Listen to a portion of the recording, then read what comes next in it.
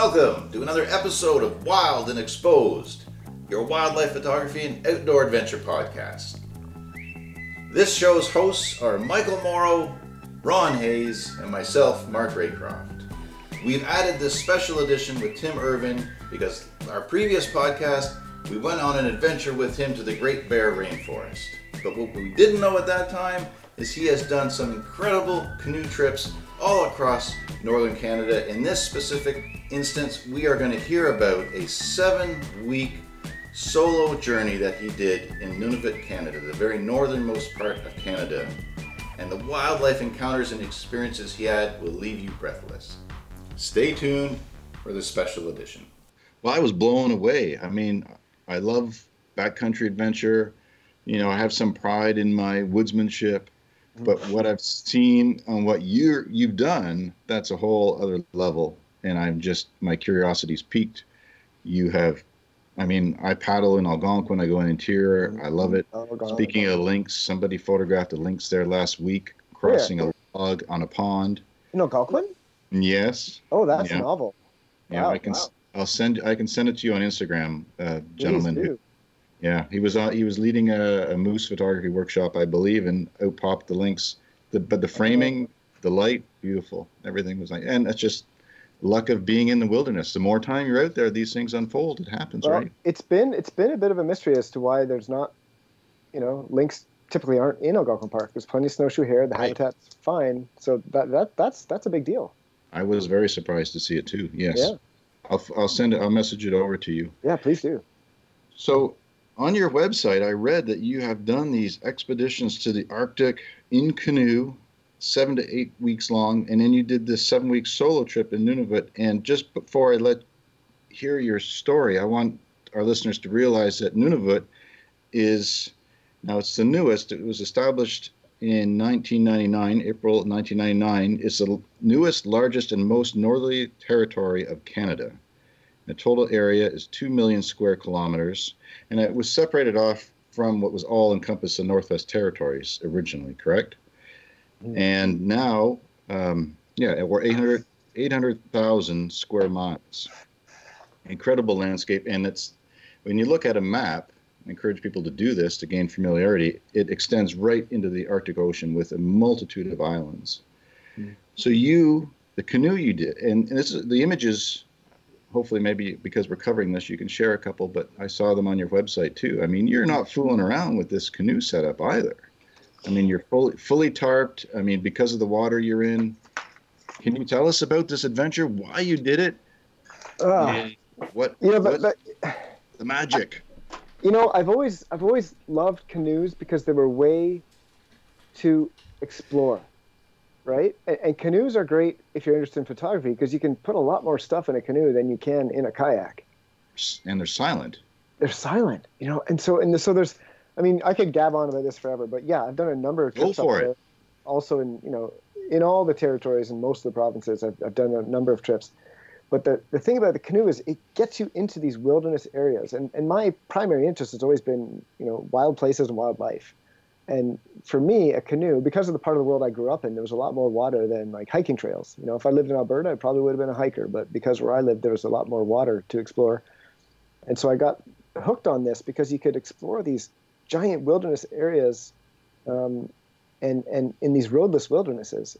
And there's times where I've been lying in a tent and I could just but I could hear like the stomping on the ground. I'd just peek out and it'd be like a herd of 15 muskox walking by, and oh man, I don't even know where to start. So you've got my mind swirling, and you're gonna have to ask me another question. Muskox, they're one of my bucket lists. So when I saw the muskox picture, I'm like, it's a great image too. I mean, it's all right. I mean, the thing is like, you look at the images of muskox and caribou that people get. I mean, God, your caribou shots are just second to none. I mean, they're just mind-bogglingly good. And the first number of trips I did up there, again, I didn't really have photo gear. And when I think back on that, it stings. It really hurts because, one of the things I always wanted to see, I mean, I'm a biologist by training, again, because of my interest in wildlife and ecology. And one of the things I always wanted to see was a massive caribou migration. And the first canoe trip I did in the Arctic, it was, I guess, 7 weeks. And we saw, actually, this is weird, more grizzly bears than caribou. I think we saw 3 grizzly bears and 2 caribou. We saw dozens of muskox, but it was pretty poor in the wildlife, or sorry, on the caribou front. But on our second trip, that was a backriver, 1,000-kilometer trip over 56 days or something like that. And that was when. Slow down. Say that again. Say that one more time. Sorry, I'm getting excited. No, I want to hear that. So 1,000-kilometer trip over 56 days. Yeah, by canoe. Nice. And Wow.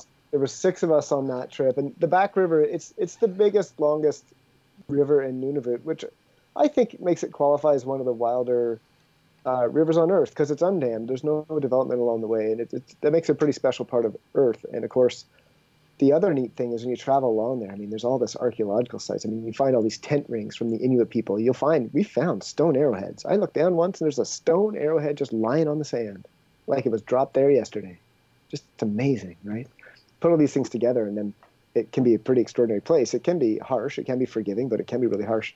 Anyway, on that trip, that trip on the back river, that was the dream come true where we came into this massive, massive herd. I mean, I can't even speculate at the numbers of thousands of animals in this herd.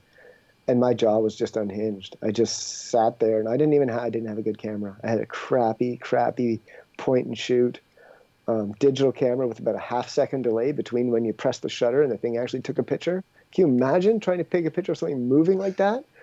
It was my father had convinced me that I should probably go digital instead of using this old Canon AE1, which I still had at the time, which took, the AE1 took great photos. You can put Velvia in there, you're off to the races, right? It's fantastic. And so, yeah, seeing those herds, and we bumped into several herds over the course of, the trip was 8 weeks, and there was a 2-week stretch there in the middle where we were bumping into these herds, and that was just breathtaking, right? And of course, where there's caribou, there's wolves. And so we'd have wolves trot through camp in the middle of the morning and sometimes follow along as we're paddling down the river, and often fall asleep at night with wolves howling off in the hills. And it's just one of those. I feel particularly fortunate to have experienced that because since that time, caribou populations in the Barren Lands have massively, massively declined. And I think there's probably multiple reasons for that, and I do not claim to be any kind of expert in that. Climate change is probably a contributing factor for sure, and there's also natural fluctuations in these populations. But that is really sad, but also not that I needed anything to remind me how special it was to get to see those animals, but man, that was pretty neat. Yeah. How does a trip like that unfold? Do you have resupply points? Because how can you pack enough stuff for that amount of time, or did you just have points where you knew you were going to meet up or have something flown in? No, all those trips were self-sufficient. We had no pickups, and so on the really long one, at the start of the trip, we had one pack that, for safety's sake, to make sure nobody got hurt, we'd get 2 people to lift it to put it in the boat, because that had all like our basics, like our flour, sugar, cornmeal, just those bulk items, and it was so heavy that you really wanted to be careful lifting it. And the only reason we packed it like that is because for the first part of that trip, there wasn't any portages, as my American friends say. But yeah, so it was all self-sufficient, and that's part of the magic of it, because you really separate yourself from everything else that goes on in your life, and you become more attuned. I mean, I think being out there, especially on the trip when I was by myself for 7 weeks, I noticed myself just becoming more attuned, like when I find myself, because you're outside all the time, and then you go inside and you're not talking to anybody. There's no noise. There's no there's no phones. I didn't have a phone or anything, and so I'd go inside my tent, zip up the doors, and I'd feel kind of cut off because I feel like I couldn't really hear the wind. I couldn't hear what the water was doing, and I would just notice subtle changes in the wind direction, which for me were kind of a big deal as far as like how much I was noticing. But in fact, geez, what is it like if you are literally born in a caribou skin tent on this land and you live here and you don't know anything else? Like, just imagine how refined your ability is to sense the landscape and what's going on around you. And that experience of being solo there just gave me real reverence for what the indigenous people must have experienced living out there, what that existence must have been like, and what it's like to be a wild animal living out there as well. So. Yeah. I think so many people think that's a hardship, right? But in fact, it's if you are born there and that's just the way it is, you just it's life. It's not that big of a deal. That's how you exist. Yeah, I can't imagine. But, but yeah, that was. Yeah. Oh, go ahead. No, I didn't want to interrupt. On that trip, then, what is the best time of year for that? Is that more of a spring thing? Probably not, right? It's more of a fall, summer. So you have traditionally you have the window of July and August only, because before that and even into July, some of the waterways are still frozen. And then once you get towards the tail end of August, you can be getting into some pretty nasty weather. I mean, winter's coming down, and it can come down really hard. That window is opened up a little bit with the changing climate in the last 20 years. But, on that backriver trip, we had to drag our boats over frozen lakes in the middle of July.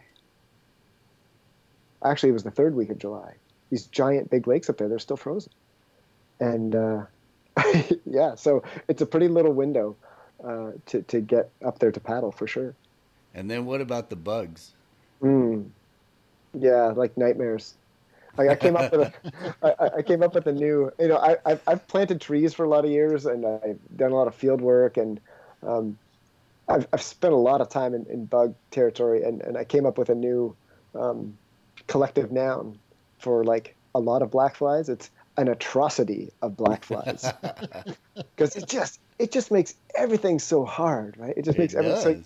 So you got to wear a bug net. Most people do. There's a few people who just don't. They just bathe themselves in bug dope or something. But yeah, it can be a real challenge. But what you hope for is, what you do is you get your boat all loaded, and then you go for a walk, and then you race back to your boat as fast as you can and paddle away from shore as fast as you can, and hope to leave the majority of the bugs behind you. And after you paddle for a couple hours, the bugs tend to disappear, and then you just try to avoid going to land for as long as you can to stay away from the bugs, and then set up camp as long as you can. But I was doing some landscape photography up there, and you're having to look through your viewfinder through like the mesh of your bug net. It makes it a lot harder to tell if your focus is sharp. Very difficult. I've done a lot of research on trips like this because I want to do one day. What about when you decide to pick a place to camp? I mean,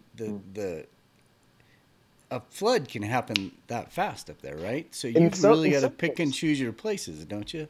You do, particularly like in the Barren Lands. It's not so bad in that respect, but in some of the other places, like up in the Mackenzie Mountains and Yukon and stuff, like some of those other rivers I've paddled there, like I've seen the river level climb by a meter or two at night when there's a heavy rain, because it's just like the steep mountain valleys and everything just floods in there. And so, it's kind of like a rising tide. You got to think a little bit about that for sure.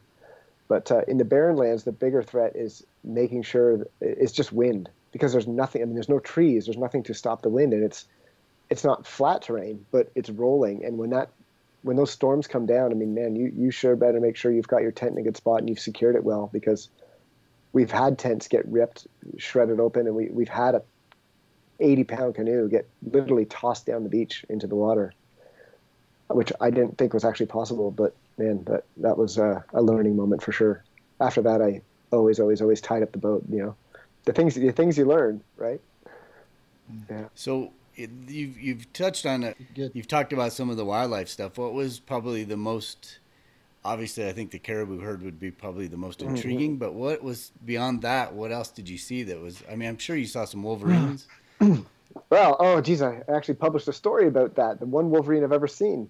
Yeah, so so I found on my solo trip, again, one of you said this, like when you're on your own, you just see more wildlife, right?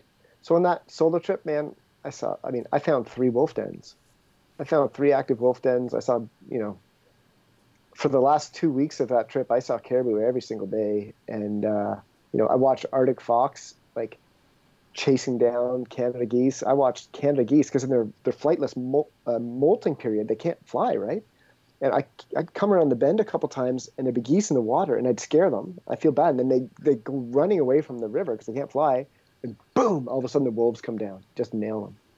I saw grizzly bears doing that too. And it just went on and on. I mean, saw Arctic fox and showdowns with wolves. Arctic fox and a Canada goose is a pretty even match.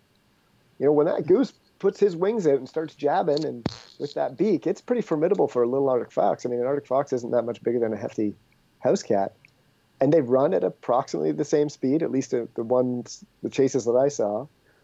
So all kinds of stuff, but the wolverine was a neat one because I was in the boat just taking a break, drifting downstream in a gentle section of river, and I looked downstream and I couldn't believe it. I saw this wolverine nosing his way up the shoreline, and I'd never seen him before. And I'm like, I don't need to tell you. You can imagine perfectly well how I felt. And I was sitting there, and I was going to reach for my camera, and I thought, you know what?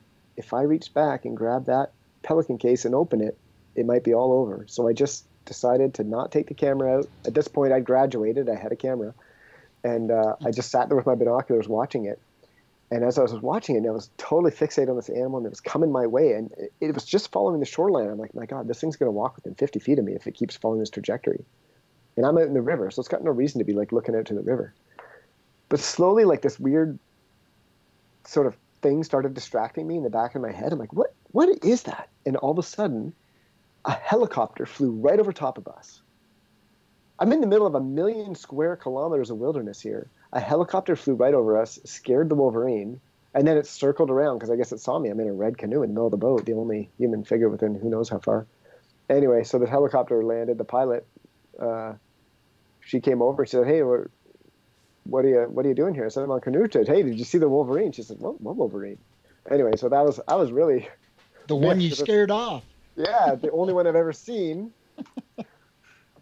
So wow. That was a special moment that went awry.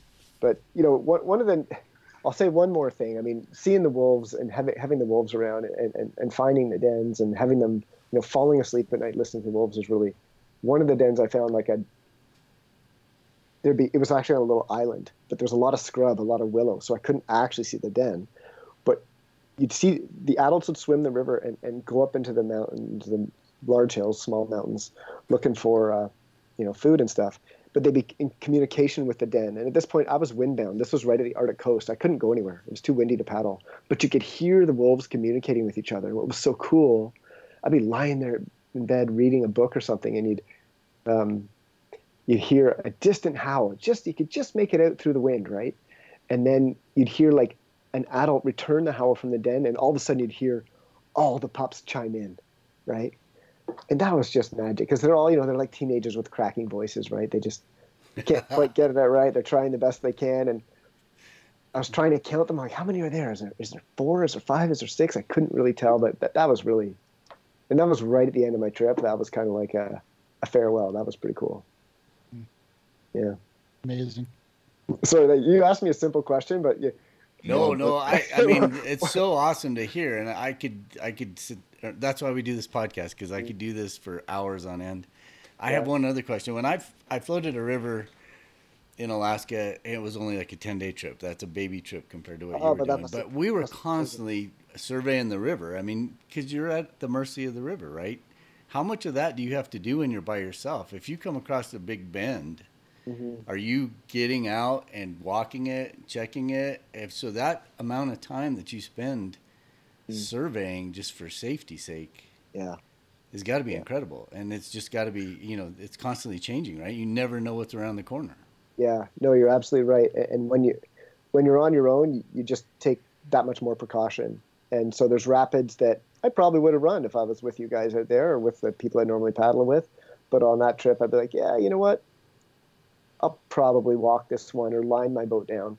And so, there's a lot more vigilance, And that definitely takes time. There's no question. That takes time to like you say, like there's that old rule, if you can't see calm water around a bend, you got to go look. And so I did a lot of looking because there was then there was one river where literally I came around a bend and looked, and there was about a 30-foot waterfall. And I was like, I'm pretty glad I came around to look at that, because it's not marked on the map as a falls. It's just marked like any other rapid on the map. It just doesn't look any different at all. I mean, I suppose if you looked at the contour lines and carefully, you'd notice it, but you'd have to be paying attention as you're paddling down to notice that, right? You know what would be spectacular with today's time to do something like that? Is you have a drone now, right? Yeah, I know. I mean, that would kind of, it's going to disrupt some things, but it's also going to be kind of cool because you could send it out 500 yards, check stuff out. You see a whole different outlook on the landscape. Yeah. Can you imagine doing that with a drone? Oh, that, and the other thing I've always thought about too is just like all the video making capacity that exists now with the technology that makes it simple. Like, I wish that had existed. I mean, that trip was 11 years ago now, that solo trip. And, you can throw up a drone now and have it follow you down the river, right? So you can, what a great way to experience, you look at that after and see yourself in the landscape paddling down and sharing that with your friends and family. I wish there was a GoPro camera back in those days when I was doing that stuff, but sure wasn't there. But yeah, there's a lot of possibilities now that didn't exist in those days. All right, so now we got to plan a new trip. Yeah, exactly. I know. With all these technological distractions, it'd be a very different thing, wouldn't it? Yeah, really would. I envy you. That seeing the caribou would be, that would be the number one thing. With Mark, the muskox would be incredible, and then just all that ancillary, just that other stuff would be amazing. Yeah. It was the thing that I found. I've done other solo trips. Like 2 weeks was the longest one before that. Probably the nicest. Well, 2 weeks I did in Algonquin Park once, Mark. Another along the North Shore of Lake Superior, which is also a beautiful country. But it just strips things down for me, at least. The chatter disappears, and over the course of that time, it just becomes more and more peaceful. And I found like I started actually having to bring a notebook in the canoe with me because I just felt like, I'm a writer as well, and my creativity was just flourishing in this. Once you strip away all the busyness of life at home, and that was pretty nice. But one of the things that wasn't as much fun was like, I was taking a lot of pictures and stuff. I'm like, well, sometimes you need a person or a canoe in the picture. And you don't just want an empty canoe, you want a person in the canoe. So I'd set up these shots with like, an external timer on my camera. And then I'd be like, okay, I need to walk myself back to my canoe and then paddle down. That's probably going to take, I'd time it all. And then I had like a stopwatch on my watch, and I'd press go on the camera, and then I'd walk at an even pace back to my canoe. And then I'd get in the canoe and start paddling and try to get myself in the exact right part of the scene, like according to my stopwatch and what the camera's doing for when the trigger was going to go. And I'd take like a sequence of 10 pictures or something. But there's some pictures that I took, it literally took me like 2 hours to take that one picture of me paddling by. Whereas if one of you guys was paddling with me, I'd be like, oh yeah, go paddle there, click, done, right? So. There's something to be said for doing a group, but doing it on your own, that has got to be quite the...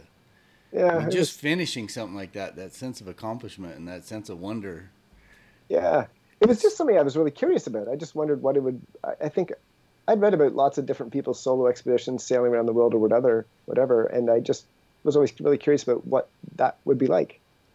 And it was very satisfying to complete that, just mostly because it was a big dream, and it was like, hey, I just did that thing that had been dream mine for a long time, and that was really satisfying. And I think that's why once you start asking me questions about it, I have a hard time shutting up because it's still satisfying more than 10 years later. Yeah. It will be. You need your own podcast series. Yeah. Well, I don't know about that, but yeah. Ron, I cut you off. I'm sorry. Did you have something? Oh, I was just going to say that's another technological advance. I mean, even doing it solo, you just throw a trigger on your camera now.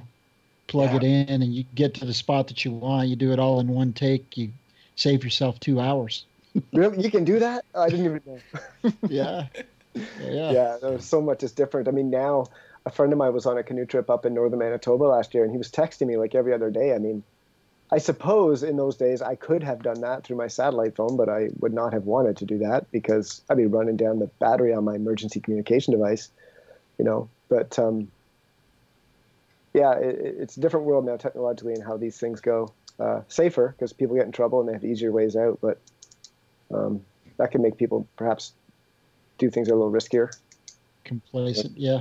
Yeah, it's interesting. Yeah, the technology with the Garmin InReach and being able to text. I mean, it's good to be able to communicate so everybody knows, and it's safe. Yeah, I hadn't thought about it from that perspective. People take more risks because of it. Maybe I don't know. Potentially, I don't know. Maybe it's not like a conscious thought, but maybe subconsciously you feel more safe than you are. Right. But people would ask me so I had like a InReach just didn't exist in those days, so I had a personal locating beacon, which all it does is send an SOS. It has to be a life-threatening situation, or you'll get yourself in trouble. but I'd have one of those on me, and then I had a satellite phone in the canoe, um, and those are really not so much for me, but for my family, right? Sure. And people say, well, people. It's funny. You go on these trips, and people say, well, have you got a satellite phone? As if that's going to protect you. I'm like, well, yes, I do, but it won't help me if I just drown, right? And so I think you do have to be careful out there, and It takes a lot of courage and an adventurous spirit to go to that destination and do that solo. Well, Mark, courage and stupidity are often confused with one another. The story you have to tell from this voyage, I don't think that factored in so much. So yeah.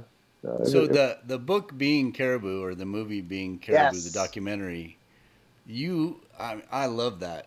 Me too. That documentary. I mean, it just resonates, right? Oh yeah. But you actually have a much closer connection than any of us could ever possibly imagine. I mean, there's totally different for sure, but you can relate on a whole different level to that. You're sending shivers up my spine, because when I was watching that caribou herd, I thought, my God, all I want to do is follow them. I just want to follow them and see. I just want to go.